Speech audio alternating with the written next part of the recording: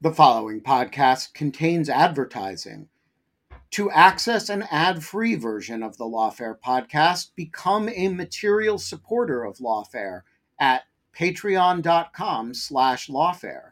That's patreon.com/lawfare. Also, check out Lawfare's other podcast offerings: Rational Security, Chatter, Lawfare No Bull, and The Aftermath.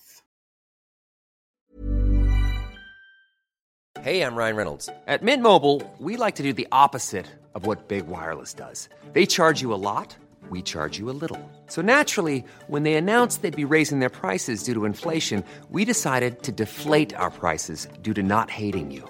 That's right. We're cutting the price of Mint Unlimited from $30 a month to just $15 a month. Give it a try at mintmobile.com/switch. $45 up front for 3 months plus taxes and fees. Promo rate for new customers for limited time. Unlimited more than 40 gigabytes per month. Slows full terms at mintmobile.com.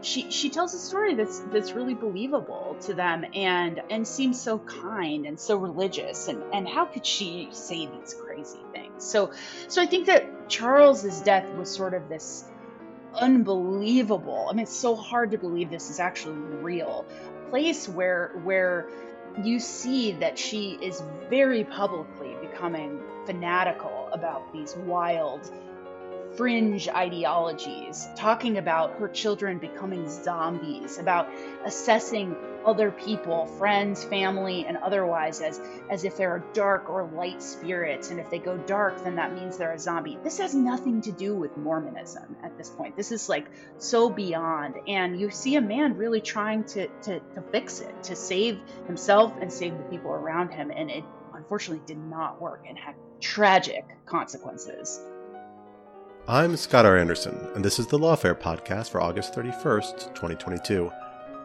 In February 2020, police in the town of Rexburg, Idaho, uncovered evidence of what seemed like an unthinkable crime: 2 children murdered by one of their parents.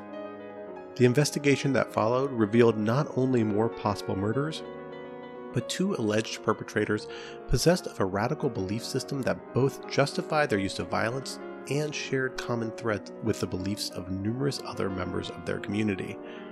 In her new book, When the Moon Turns to Blood, independent journalist Leah Sottile documents how this grisly murder has its roots in religious and political movements that started more than a century earlier, and how it may have lessons to teach us on the unique forms of extremism that are well established in the American West and are beginning to play a more influential role on the national scene.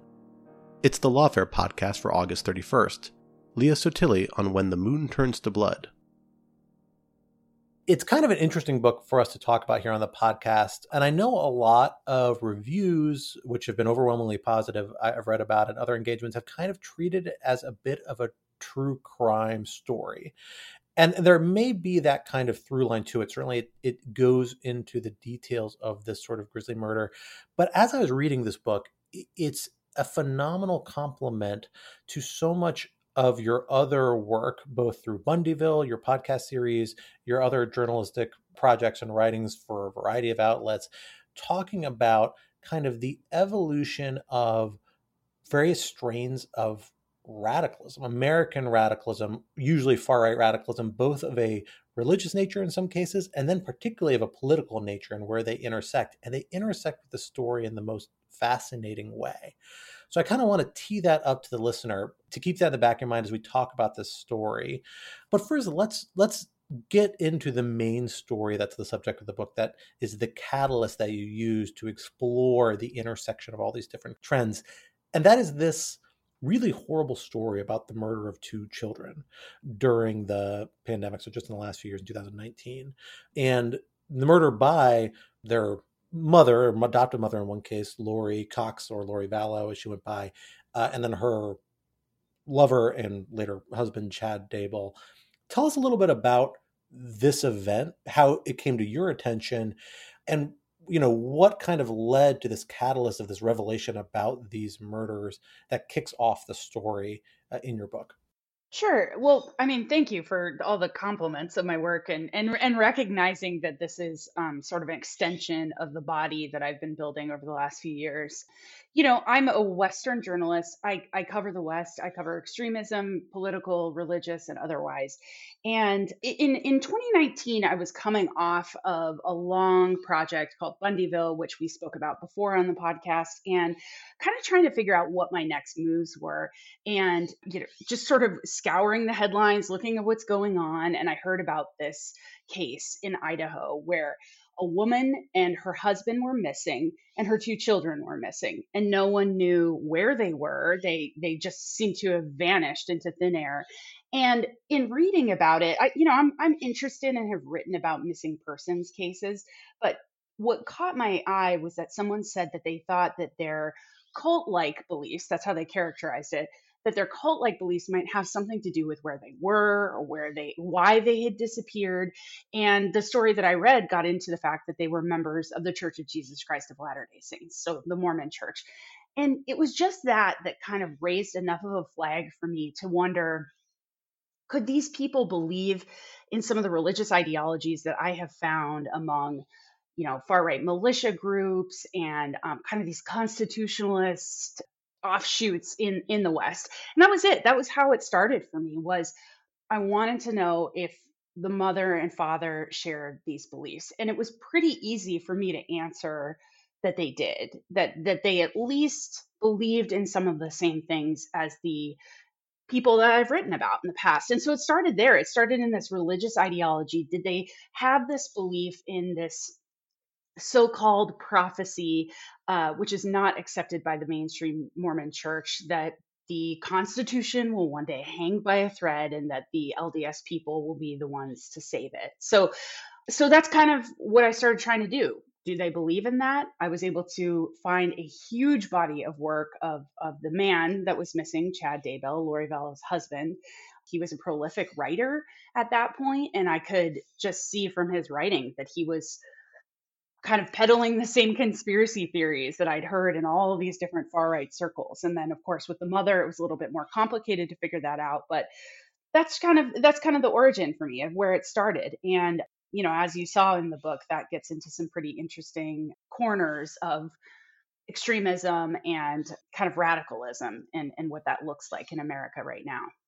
Yeah, I mean, as becomes pretty evident in your book pretty early on, this ends with the most tragic ending that I think a lot of us, particularly those of us who are parents, can imagine, which is the death of two children at the hands of their parent, at least one of their parents. We then walk backwards, kind of tracing this evolution about what led up to this sort of decision, a context that could lead to such a unimaginable outcome, with some other murders or suspected murders along the way. But let's start with these two people who are at the center of the story. Lori Cox, or Lori Vallow, as she later came to be known, and then Chad Daybell. They both, even in their family histories, in their childhood, had really interesting interactions with this, or aspects of this belief structure you're describing, whether it is this prophecy that you call the white horse prophecy, or people know as the white horse prophecy, about the constitutional kind of intersection of spirituality and the American Constitution, but also similar strains of thought. Let's start with Lori a little bit. What do we know about Lori's family background, and how was her life kind of shaped by a lot of these belief systems? Lori was sort of this fascinating person for me to dig into, and very difficult because, unlike Chad Daybell, she didn't have this huge presence on the internet. There wasn't as much of her, and I think that speaks to the kind of person that she was raised to be. She was raised in Southern California, beautiful, objectively beautiful woman who was a cheerleader in high school and a beauty queen and competed on Wheel of Fortune. But she was raised to be a Mormon mother, and that's what she was. When she had children, she was married several times, as I discuss in the book. But she was also raised by parents who are very public about their opposition to paying federal taxes. In fact, on the very day that it was publicized that her children were missing, and they couldn't be found. She had been found at that point, but her children couldn't. Her father published an Amazon book called How the American Public Can Dismantle the IRS.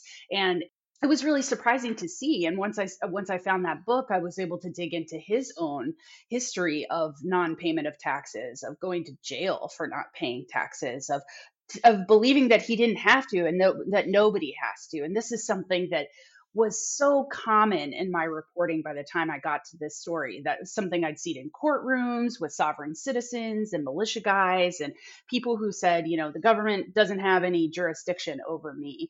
And that's what her father was not only talking about, but trying to put the information out there for other people to also do the same thing. So it made me realize that Lori, at least from the time her father's first case went to court, she was still in high school.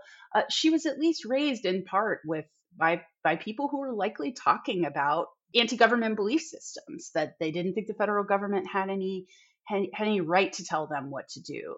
I thought that was very interesting to find. Yeah, and the roots of this, you trace the evolution of her father's perspectives, Barry Cox, going through a long life trajectory through different sorts of anti-government movements. There's an intersection with the Posse Comitatus movement. Then he kind of ties in, really sees his fellow travelers aspects of the Tea Party movement later in court filings you quote from, where he points to them as being reactions to this kind of oppressive action of the IRS. But these beliefs aren't strictly political, right? They come from some intersection of both politics and religion that appears to play kind of the shaping role in his worldview, in his opposition to the IRS. Yeah, I think I think you're right. I think they aren't strictly political, but what's interesting is that very specifically, this group Posse Comitatus, which is very briefly is a group that was born in the very same part of Southern California that Lori Vallow came from, and it was saying that the highest level of government is the county, and that if anybody else wanted to question that, they could be met with violence. That's the long and short of Posse Comitatus. But at the same time, the John Birch Society was thriving and really cozying up to members of the LDS Church. And I think that this is when, during Lori's upbringing was during a particularly fraught time in the LDS culture, in that the president of the church was sort of fomenting conspiracy theories from his position.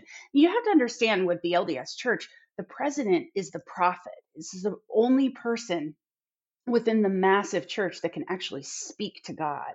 And so you have someone, peddling conspiracy theories, talking about the new world order and all these things. And that is going into the masses of the church itself. So yes, you're right. It wasn't strictly political. It was also being talked about by church leadership. And I think that was creating a very sort of paranoid, far right culture that the church is still dealing with today.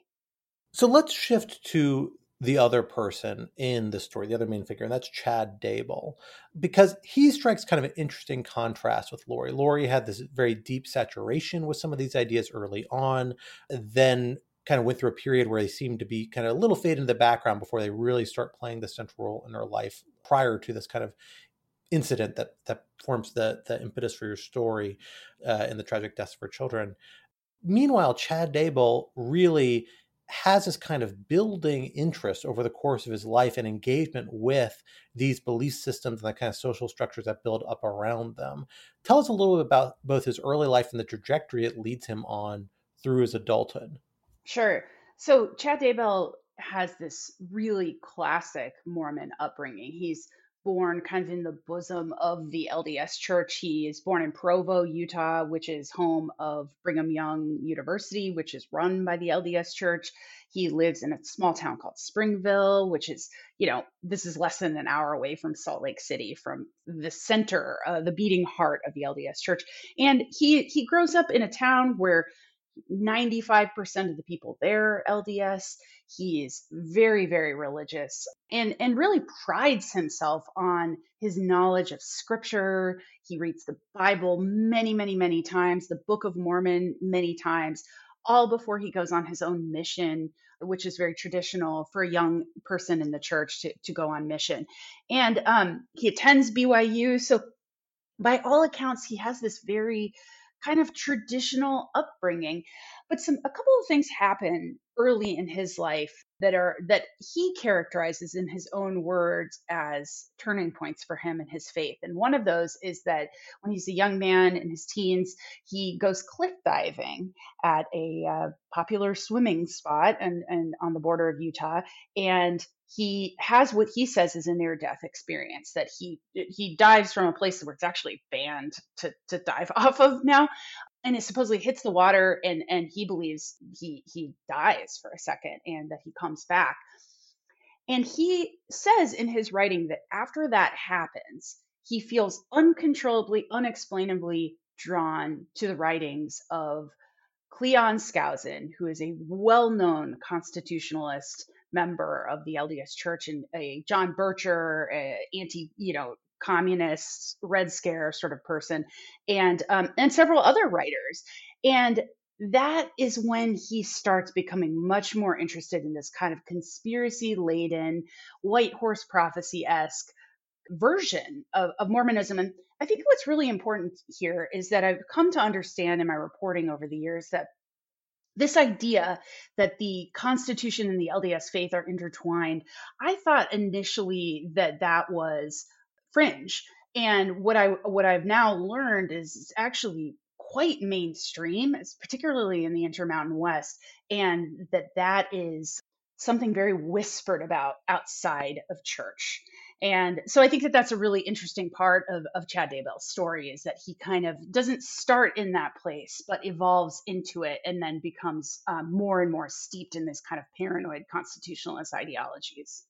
So I think there's a good moment to take a little bit of a tangent and talk about this white horse prophecy that we've mentioned a few times already, because it's a concept we talked about a little bit when you were on the podcast before in the context of Bundyville and some of the individuals you were featuring and meeting with and discussing over the course of that podcast series.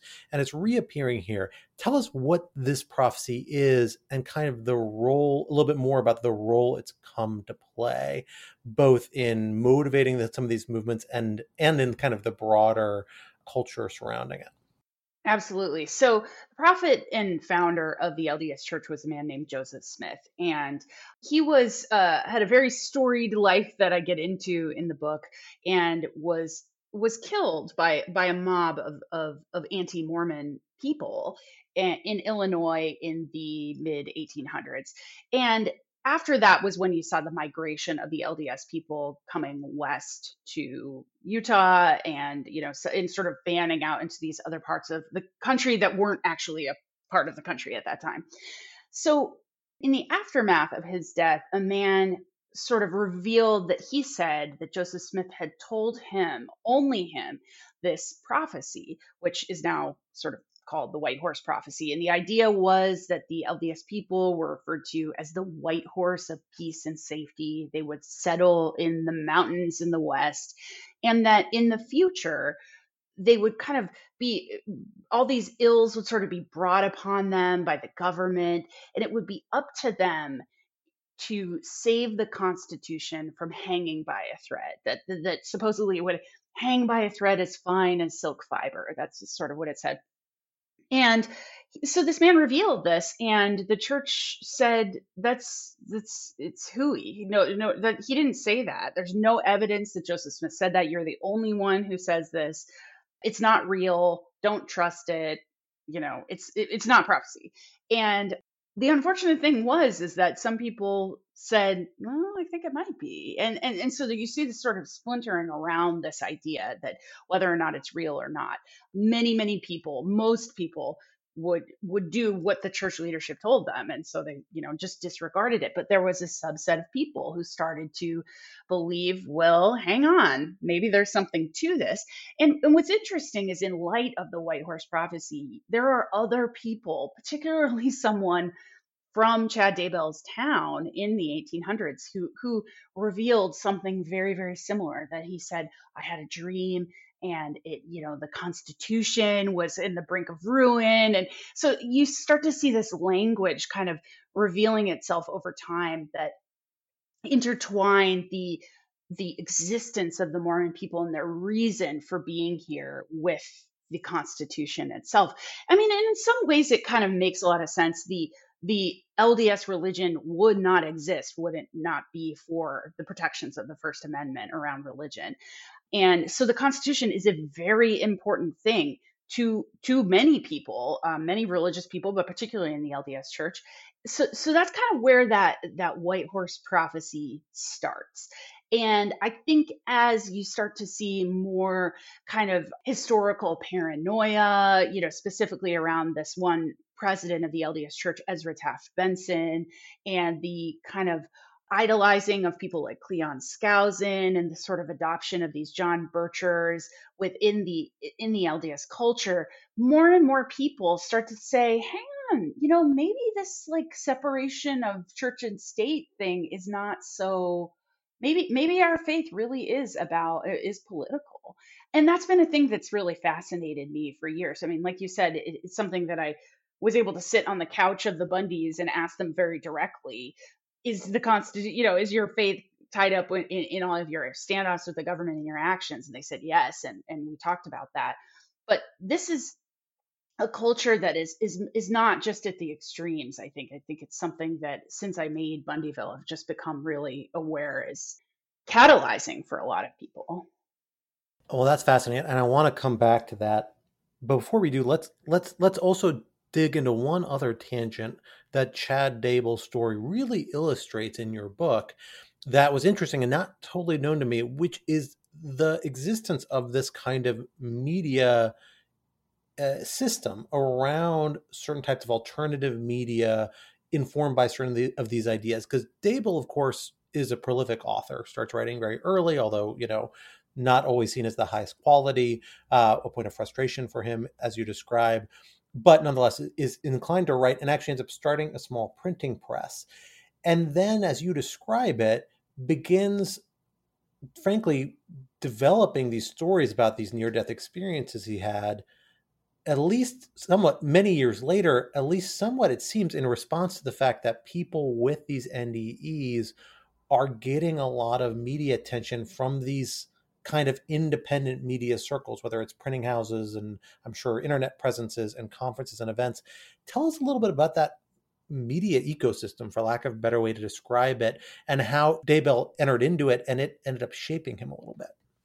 Sure. I mean, this is probably, of the many wormholes in this book, this is probably my favorite. It was, I never knew that before I made this project, was that there's this whole arm of publishing of like LDS books, and Chad Daybell was somebody who sold them. He wrote them. He wrote memoirs about his life that had a lot to do with his faith. He wrote a memoir about being a grave digger, which was something that he did as a young person. But then he got really into writing fiction, sort of from the position of this, the Mormons might have to save the society when everything collapses. And he wrote a ton of books on this topic. And I think that, yeah, what that opened up to me was he's writing these and he's selling them, and there are people that are buying them, and he was finding some kind of level of celebrity because of these books. And a big part of that was that Chad not only claimed to have that near death experience when he was young, but he claimed to have another one as an adult, that he said he almost drowned in the Pacific Ocean. And he said that those near death experiences allowed him to see beyond the veil, to be able to kind of access the spirit world, to speak to his ancestors and leaders of the church that had passed, and see the future, and receive visions and even prophecies of what was to come for America and for the LDS people. And that made him very popular. So part of my reporting for this was diving into the culture of near death experience figures, and specifically LDS near-death experience figures, of which there are many. And I think one of the things that was most interesting to me was coming to understand that some of the most popular near-death experience authors write stories that are almost exactly like Chad Daybell's, where they see it, they have a near death experience, they go and they see into the future, and the future always looks like the United States collapsing because of its sort of sinfulness and corruption, and that the LDS people are the ones who either are saved or save society. And that was very interesting for me. But beyond just the actual sales of books, there are these series of conferences, specifically in the Intermountain West. I'm sure there are ones like it far beyond the West, but in the Intermountain West, there are these conferences where near death experience authors give speeches and big crowds come out to hear what they have to say. And that opened my eyes to not only just this economy that Chad Daybell was able to tap into to make a living, but also that people are willing to travel very far to hear the words of these so-called kind of living prophets that characterize themselves as living prophets. And I found the slate of these conferences to be very interesting because often you would see people who were astrologers and near death experience authors, but then occasionally you would have people who were talking about the Constitution. You would have some of the figures who are the closest to the Bundy family were also giving lectures about what happened at Bundy Ranch, standing off with the government, and things like that. So it brought in this kind of constitutionalist New Age milieu that was very, very interesting for me, and something that I hadn't really seen a ton of reporting around. If you're looking for plump lips that last, you need to know about Juvederm lip fillers. With Juvederm Volbella XC and Juvederm Ultra XC, your lip look, whether it's subtle or bold, can last up to 1 full year with optimal treatment and no additional maintenance. Find a licensed specialist and see if it's right for you at Juvederm.com today. That's JUVEDERM.com. Add fullness to lips in adults over 21 with Juvederm Volbella XC or Juvederm Ultra XC. Do not use if you have severe allergies or a history of severe allergic reactions, or if you're allergic to lidocaine or the proteins used in Juvederm. Tell your doctor if you have a history of scarring or taking medicines that decrease the body's immune response or that can prolong bleeding. Common side effects include injection site redness, swelling, pain, tenderness, firmness, lumps, bumps, bruising, discoloration, or itching. As with all fillers, there's a rare risk of unintentional injection into a blood vessel, which can cause vision abnormalities, blindness, stroke, temporary scabs, or scarring. For full, important safety information, visit Juvederm.com. Everyone knows therapy is great for solving problems, but getting therapy has its own problems too, like finding the right therapist, fitting into their schedule, and of course, the cost. Well, BetterHelp can solve those problems. It's totally online and built around your schedule. It's surprisingly affordable too. Connect with a credentialed therapist by phone, video, or online chat, all from the comfort of your home. Visit BetterHelp.com to learn more and save 10% on your first month. That's BetterHelp, H-E-L-P. So this really kind of brings us to the moment where we see Chad and Lori's lives intersect and become intertwined in what proves to be this devastating way, as they kind of build out this belief system and mutually reinforcing belief system among themselves and some other people as well, that ultimately leads them to engage in the series of murders that you open the book with. Tell us about that trajectory before I want to step back further and put it in the broader context in which it happens. But let's kind of wrap up their story first. Tell us where this belief system Chad's been developing leads him and Lori, how it informs their actions and what it leads them to do.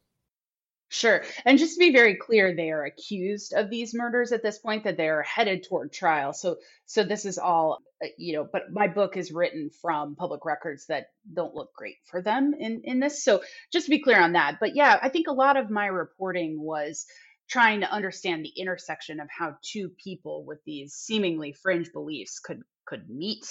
And it was on one of these conferences that Chad Daybell was selling books and giving lectures, and Lori Vallow traveled several hours to go and hear him talk. And when they met, it was this sort of stunning scene of them meeting over a table of books and him saying to her, "I believe that we were married in a past life," and her not being freaked out by that, but saying, "Yes, I think we were too." And from there, these two march forward, and they're both married to other people and sort of engage in this extramarital clandestine relationship of which we can only surmise the details of. But they start meeting, and they start meeting around these conferences. They almost arrange special times for him to give lectures so Lori can be there or he can stay at her house and things like that. So in a way, the story, I think, has been characterized by some people as like, this doesn't have anything to do with their ideas. It has everything to do with two people who want to have a salacious affair and try and get away with it. But I think that it's so much more than that, because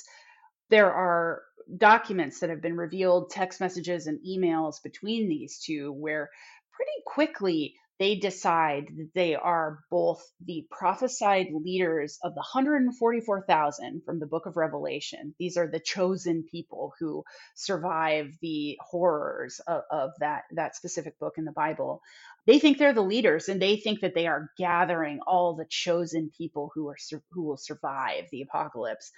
So everything that they start doing is talked about in this religious language. It comes from this position that we've been discussing of this sort of fringe culture, and they start taking it in wild new directions. They start to try and recruit people to sort of believe what they believe, to join them, to uproot their lives and move from Arizona to Idaho, which is what happened with Lori Vallow, because they think that Rexburg, Idaho is where is going to be kind of God's chosen place in the end times.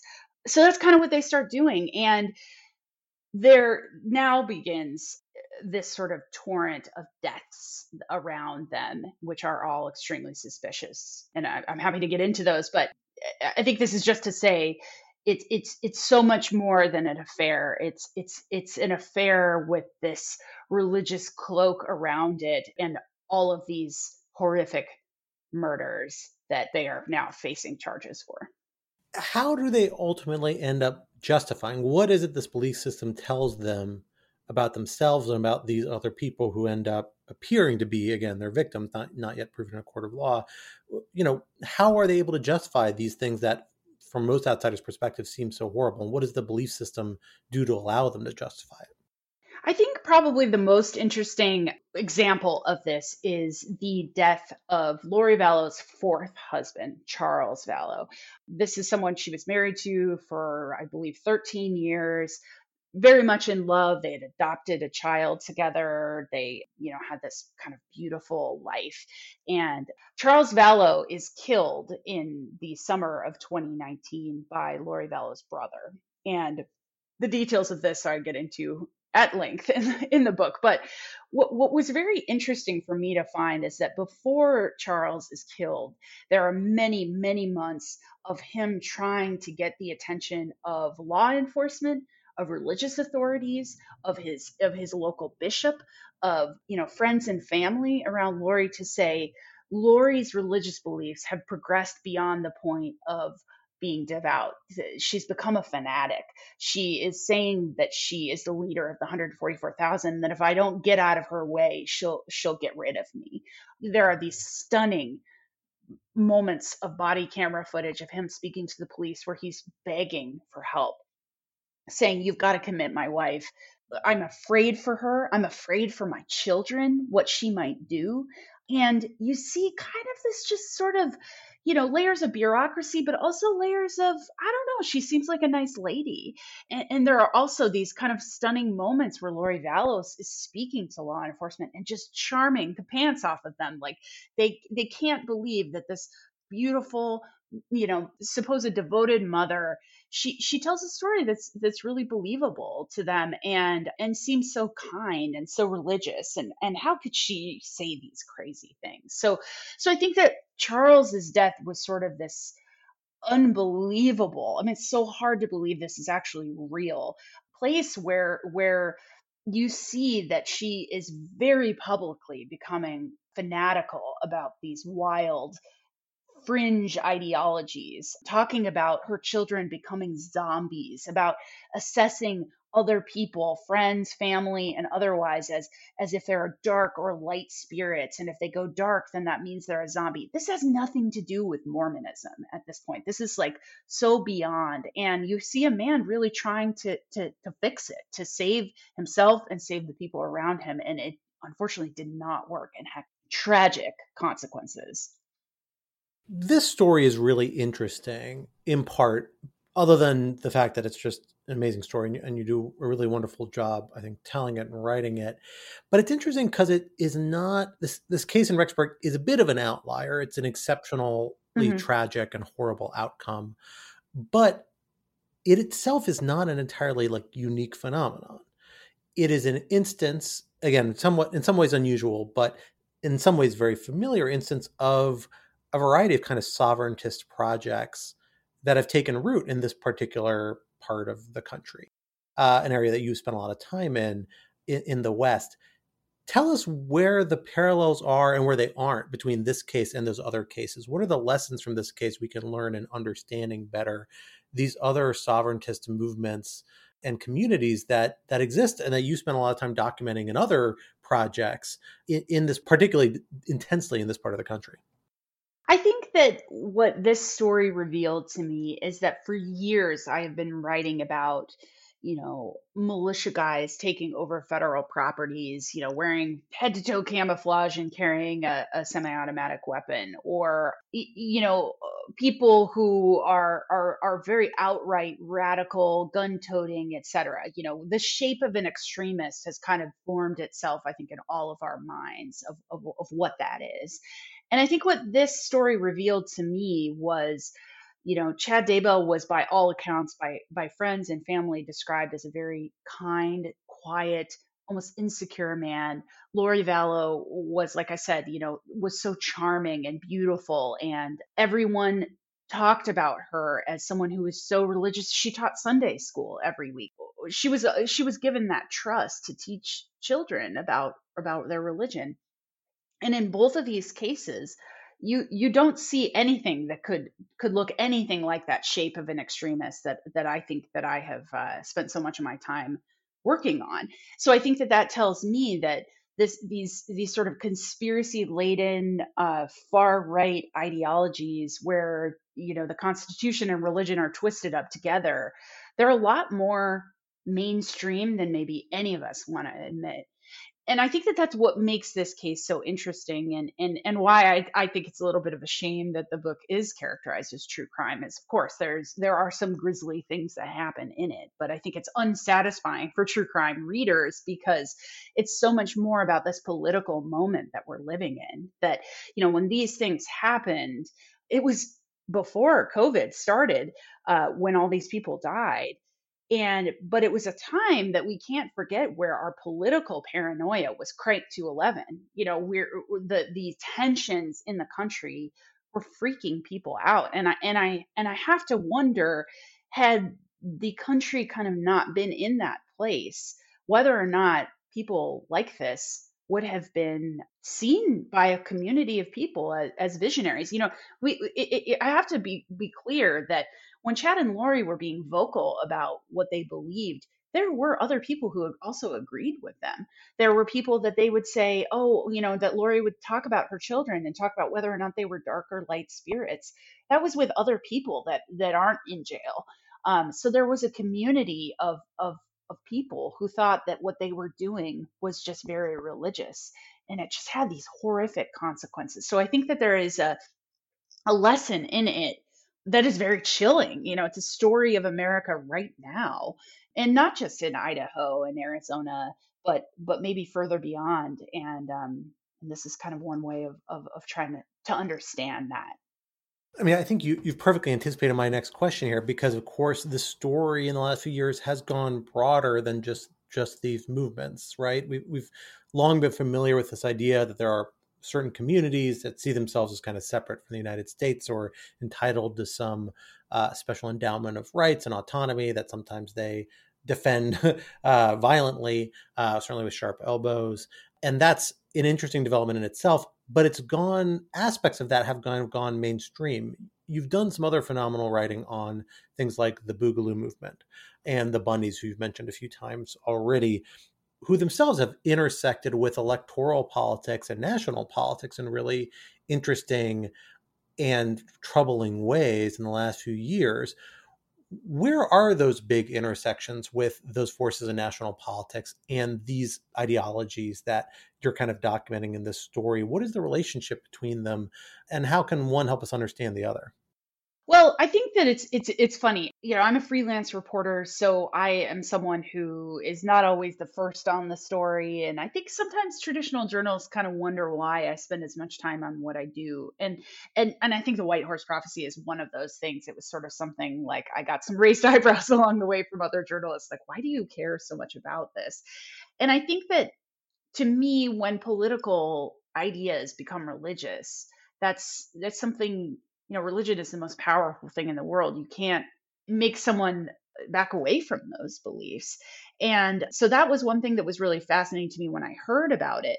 But I think that since writing this book, we have seen all of the January 6th hearings happen, and specifically someone from Arizona, a guy named Rusty Bowers, who was what testified before the House Select Committee, but also lost his election just recently in Arizona. He said in those committee meetings that I believe the Constitution is divinely inspired. My faith is what teaches that. He's Mormon, and since losing his reelection, he has talked about that his belief in the White Horse Prophecy. So here was now, this thing that I spent so much time on that was so fringe is arriving in the United States Capitol. This is being talked about at this moment in history. So I think that that's one thing. But I think that there are all kinds of intersections between the ideologies that I think that I have covered that feel like they're very Western born, but they aren't. So much of my work has been about covering the sort of discontent around federal lands in the West. And I think that that is something that a lot of, big city, faraway media has characterized as, oh, those are just grievances of cowboys out there in the West. Like, we don't know anything about federal land. But what my work argues is that the West has simply been a testing ground for extremists to see what they could get away with. And they've gotten away with a lot. And I think that all of that was a precursor to January 6th. And then the last thing that I think, since you mentioned my story that I wrote for the New York Times Magazine about the Boogaloo movement, it's a very nihilistic movement of young people who believe the country is just beyond help, and they have this very, very nihilistic belief system born out of this moment that we're living in. And the whole thing is to just burn it all down. And I think that there's something to that. There's a through line between from the Boogaloo to the more, longtime public land standoffs and the White Horse Prophecy, constitutionalists, the Tea Party, is that there is this thread that the country cannot be helped, and we might be at the moment where we need to take extreme action, whether or not that's storming the Capitol, whether or not that's fomenting ideas about civil war. This is all a through line from that. That's the commonality that I can say is in all of my work, whether it's about this mother who was seen as so kind and nice, who is now accused of murdering her children because of her religious ideologies, the Boogaloo movement, the militia guys, preachers who have, used their pulpit to sow conspiracy theories within their congregations. So I think that that's, it's a terrible thing to come around on all this work and say that's the takeaway, but I think that is one of the big takeaways for me. So we're almost out of time, but I want to close with one last question for you. At the top of this conversation, you introduce yourself as a Western journalist, and you really capture a lot of these stories that intersect with the West, both because I imagine because you live there, that's where you work as a big part of it. But also there's this idea that aspects, characteristics of the West are part of the reason why it has become the testing ground for these sorts of ideas, and particularly certain parts of the West. What are those characteristics that you think make the West or parts of the West so susceptible or inclined towards facilitating kind of movements like this? And, what does that tell us about how or ways in which those ideas might begin to expand elsewhere? That's a great question. I mean, I think that so much of my work on people's anti-government belief systems is because I was raised in Oregon, and I was surprised when I heard that people did like the government as much as maybe they did, that it didn't seem like I knew a lot of people who were big fans of it. And I grew up in very liberal, progressive circles. So that was something that I was able to kind of arrive at reporting about anti-government extremism in the West with, okay, yeah, I mean, a lot of this is not new to me, but let's hear about where you're coming from. So I think that maybe there's a culture in the West that is very skeptical. There is certainly, I think, something that is talked about a lot in places like Idaho, this sense of rugged individualism, that we're out here and the government is very far away and probably shouldn't tell us what to do, and that could be taken to extremes. I think also the fact that so much of the Western United States is federal land, and that's these huge portions of land that are owned by the federal government, dictated by people 3,000 miles away, but used by local people. I think that people have a sense of closeness to the land, and don't like being told what to do with it. That they think that they're the best stewards of it, and that mentality kind of seeps into everything around it, the culture and the feelings about government, and maybe the love for the county sheriff, but not for the FBI or the Forest Service law enforcement or things like that. So I think that's one thing.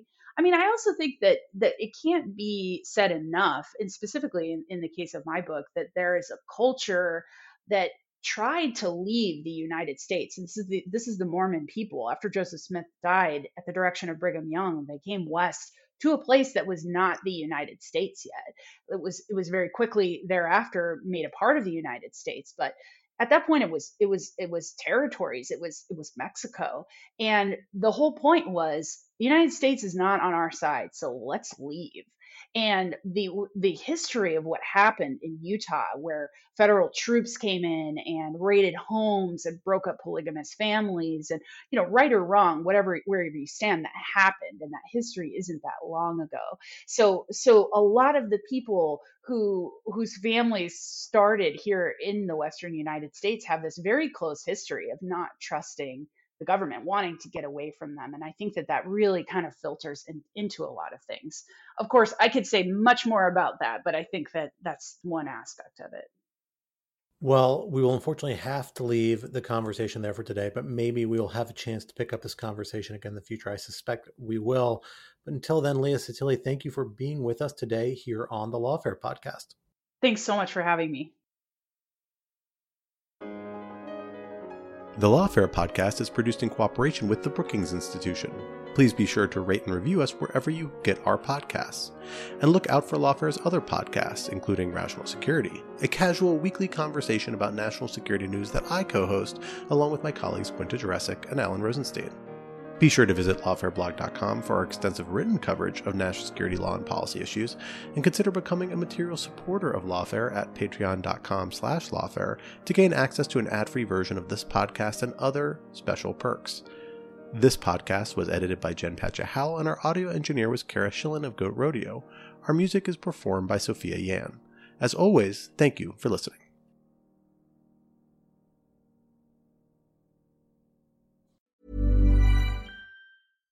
This message comes from BOF sponsor eBay.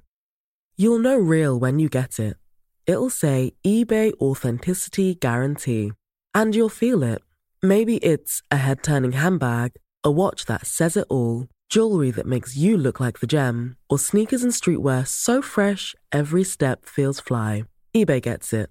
So look for the blue check mark next to that thing you love and be confident that every inch, stitch, sole, and logo is checked by experts. With eBay Authenticity Guarantee, you can trust that feeling of real is always in reach. Ensure your next purchase is the real deal. Visit ebay.com for terms.